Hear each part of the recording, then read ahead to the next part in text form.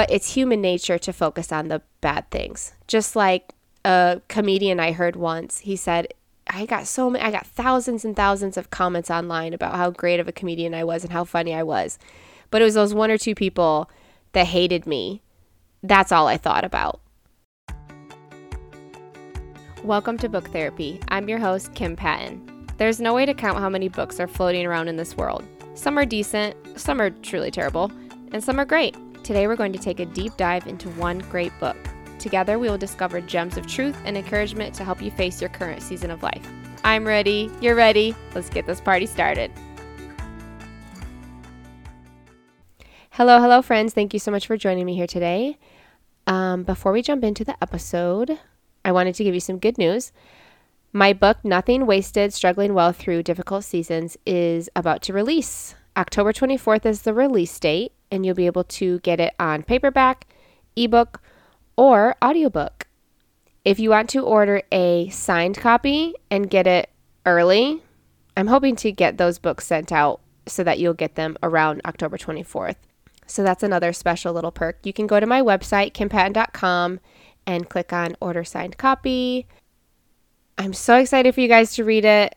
I think that it's really going to encourage the hearts of many. So let's get this party started. Let's dive into the book. Today we are talking about You Are Not a Crappy Parent, How to Practice Self-Compassion and Give Yourself a Break by Carla Naumburg. Okay, so my very first disclaimer is that is not the title. The title is different. However, my version of it is You Are Not a Crappy Parent. So her name is spelled Carla Naumburg, CarlaNaumburg. So if you want to look it up, go for it. It's a great book. We're talking about it because it offers so many perspective shifts and mindset shifts that I think are critical for having a great attitude while parenting. So I got so much out of it. I mean, there's a ton of bookmarks that I used in this while I was reading it. I just feel compelled to share it with those who need. It's going to help those who are really hard on themselves.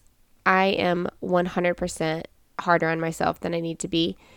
Like the subtitle says, it's helping you practice self-compassion. There is a lot of language throughout the book, and I don't agree with the worldview of the author in various cases. But like I said, I got so much out of it, I can't help but share. We're going to talk about 3 things we can tell ourselves. The first thing we can tell ourselves is, I can take care of myself without trying to fix myself. The author uses a lot of metaphors in this book that really help give you a practical situation in which you have made probably choices before that you don't love, and now moving forward, you want to do things better. She gives you a way out. She gives you a practical how-to of this is the situation, this is what you normally do, and you don't love how you feel afterwards. So how do we go at it from a different way and handle it better the next time? She says on page 61, it's easy to see how self-pity can get confused with self-compassion. Both involve acknowledging our own suffering, to be sure, but unlike self-compassion, which is about trying to ease our own pain, self-pity is about wallowing in it. It's when we get all wound up and worked up about how miserable and pathetic we are and how terrible our lives are and how we deserve every single crappy arrow the universe keeps sending our way. We become completely absorbed in our own struggles and suffering, unable to consider any other perspectives or possibilities. While it can feel good in the moment to melt into our misery, eventually the pity party will end, as every party does. And all we've done is annoy everyone around us and reinforce our underlying beliefs that we do, in fact, suck. Okay, I have been the queen of pity parties more times than I can count, and that's embarrassing to admit, but it's true. And it's one thing that I want to change. So when I read this, I see that nobody benefits when I am stuck in a circle of self-pity and wallowing. There comes a time when you're in this pit that you have to get out because you're not doing yourself or anyone any good. So what she says to kind of get us away from that feeling is to instead have self-compassion and self-care and not shoot yourselves down so much, but really come alongside yourself in the moment. It sounds weird. And offer care and compassion and kind of work through it together without wallowing in the self-pity for so long. She says on page 65, when we approach these same behaviors from a place of care and compassion and a desire to take care of rather than fix ourselves, it's a completely different experience. We're not shooting ourselves all over again. We're tending to our wounds and doing our best to avoid future pain whenever possible, all the while knowing that it will never be entirely possible, and that's okay. It's the difference between a friend telling us we look like crap and need to pull our lives together, and that same friend taking the time to listen and invite us to take a hike or join them in a class. I think the premise for this whole book is just teaching you to be a friend to yourself. Think about what you say to your friends. You may be honest with them and you may tell them the truth, but you're not going to berate them. You're not going to push them down and discourage them and use the kind of words that we use on ourselves. For example, I've had a hard time in parenting realizing when I make mistakes or when I'm a kind of person with the girls that I'm not really proud of. I have a hard time getting past that, like forgiving myself, even if I've even asked the girls to forgive me or my husband or whatever, or God. I still have a hard time forgiving myself. I had a conversation with Kevin and he said, okay, those days are going to happen and those things are going to be true. But at the end of the day, he said, I don't want you to dwell on what you did wrong. I want you to dwell on what went right, what was good, what was beautiful, what was fun. And as we think about our days, there's 1 million things that happen in a day. But it's human nature to focus on the bad things. Just like a comedian I heard once, he said, I got thousands and thousands of comments online about how great of a comedian I was and how funny I was.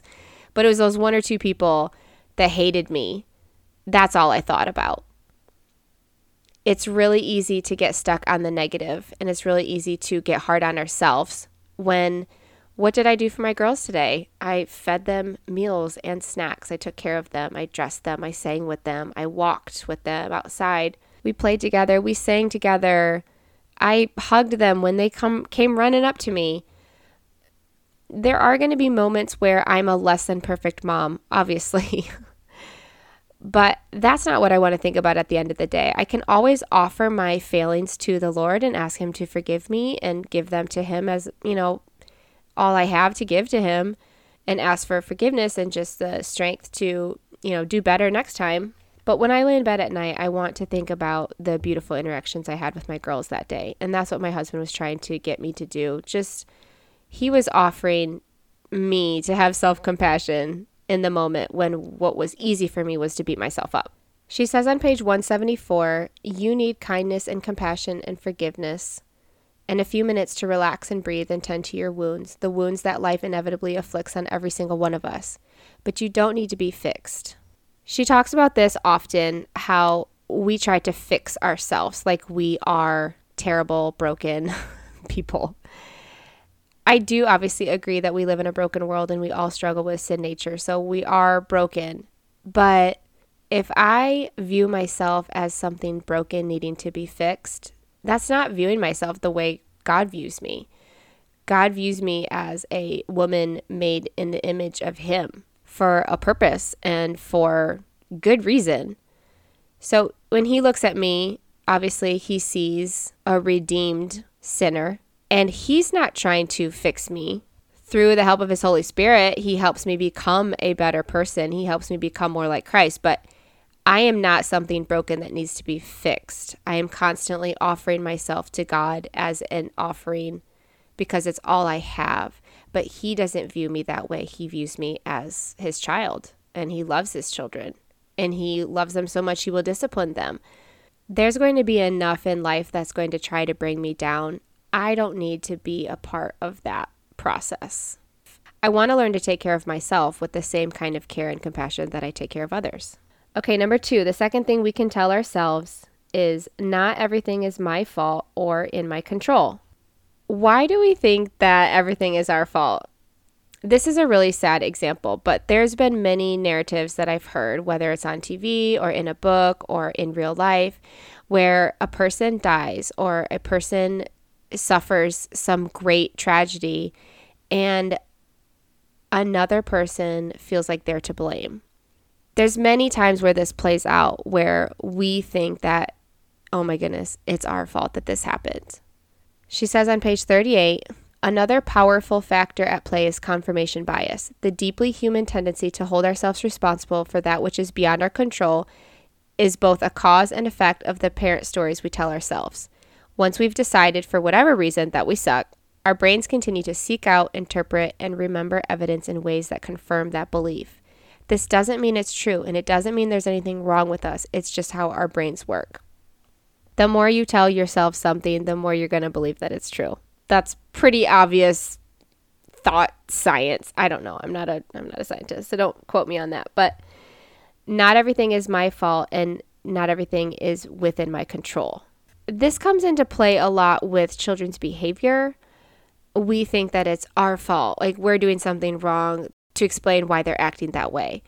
Well, just look up their development schedule and see that where they're supposed to be developing right now. And chances are most of the behaviors our children do are because that's how they're developing. That's the stage of the development that they're in right now.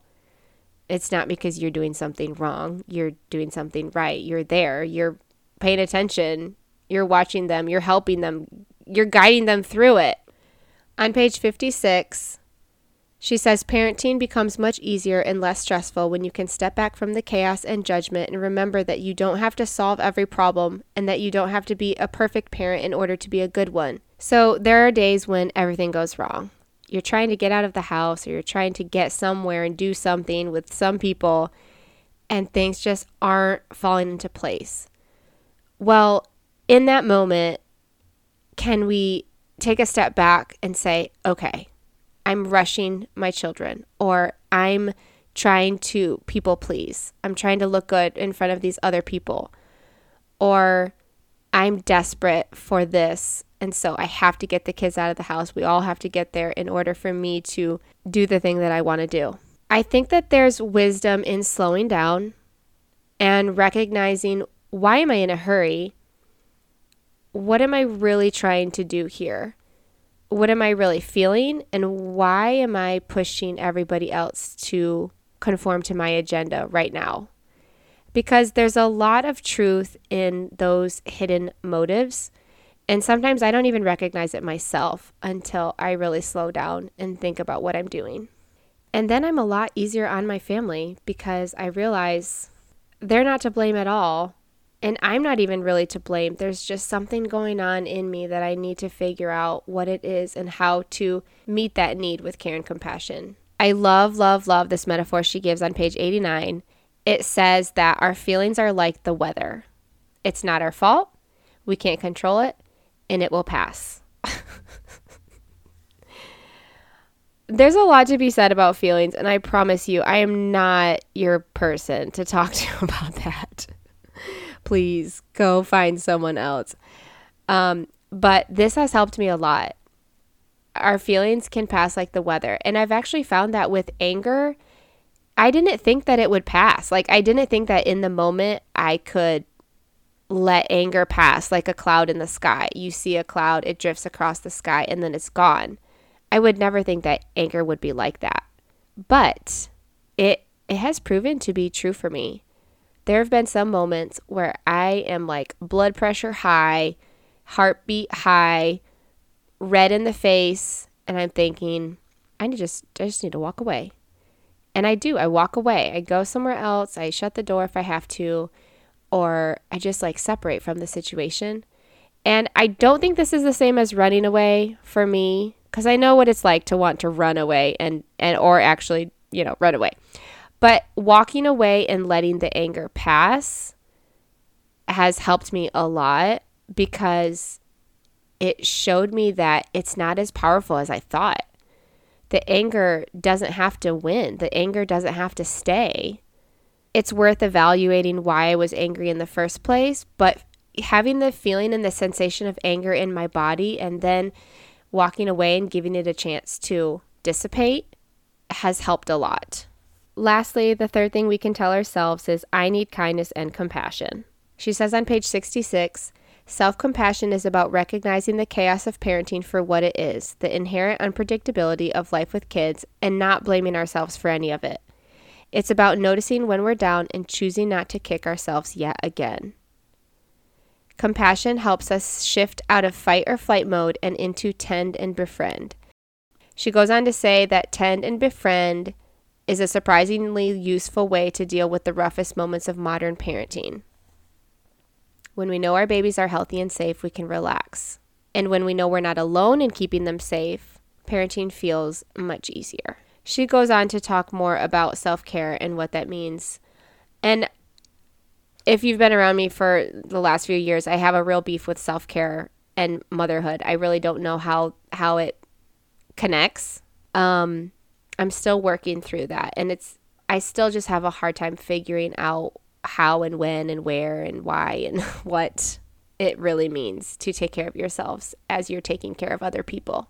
But here's the smallest thing we can get out of this. We have to be kind and compassionate to ourselves. I have been hard on myself for way too many years. I want to learn how to give myself grace. Because how much better am I going to be at teaching my kids to be kind and compassionate to each other and to themselves if I'm able to model that and if I'm able to internalize that? There are always going to be things to deal with. There's always going to be sin to confess. There's always going to be a better way to do things, or a shift will need to happen. But at the root of it is kindness and compassion. Because isn't that what we all want anyways? Like, don't we want someone to be gentle with us? One really cool tip she has here, it was given to her by someone else when she worked in a psychiatric unit. They advised her, never be scared alone.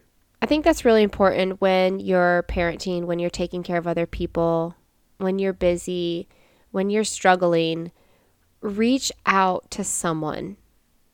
There have been many days where I've just had to make a phone call just because I didn't want to be alone, or I felt alone and I wanted to just reach out and be comforted by the presence of another person. Okay, so we talked about 3 things we can tell ourselves. I can take care of myself without trying to fix myself. Not everything is my fault or in my control. I need kindness and compassion. I want to end with this list because this is so beautiful and it has really helped in some of the harder moments. It's near the end of the book. She gives practical examples and mantras that you can say to help you get through some hard moments. It's a hard day. It's a hard moment. That's okay. I'm a good mother, father, parent. This sucks, but it will pass. I love and accept myself just as I am. I can take the time to take care of myself. That lady in the book says I'm not a crappy parent, so maybe I'll believe her. I'm not alone. This is hard for all of us. Just breathe. Keep breathing. Parenting is really hard. That doesn't mean I'm doing it wrong. I have 2 favorites of those. First of all, it's a hard day. It's a hard moment. That's okay. Just seeing it for what it is and not trying to change it or blame anyone or feel like it's my fault. Just this is hard. This is a hard moment, and that's okay. And then also, I'm not alone. This is hard for all of us. One thing that has really helped me is just thinking about, hey, there's other people going through what I'm going through right now. There's other moms home with their kids. There's other moms struggling with potty training. There's other women that are trying to do it all and feeling like they're failing. Even finding just one other person just to have a conversation with about like, hey, what's going great for you right now and what's really hard? Because everybody has an answer to that question. And just reminding ourselves that we are really not alone. Thank you for listening to another episode of Book Therapy. Today we talked about You Are Not a Crappy Parent, How to Practice Self-Compassion and Give Yourself a Break by Carla Naumburg. She has other books, and this book is so funny, so full of metaphor and examples that just really help you feel less alone in your parenting journey. I recommend it to anyone who is just feeling like they're battling negative self-talk, this is a good way to kind of dig out of that rut that we find ourselves in sometimes. All right, see you next time.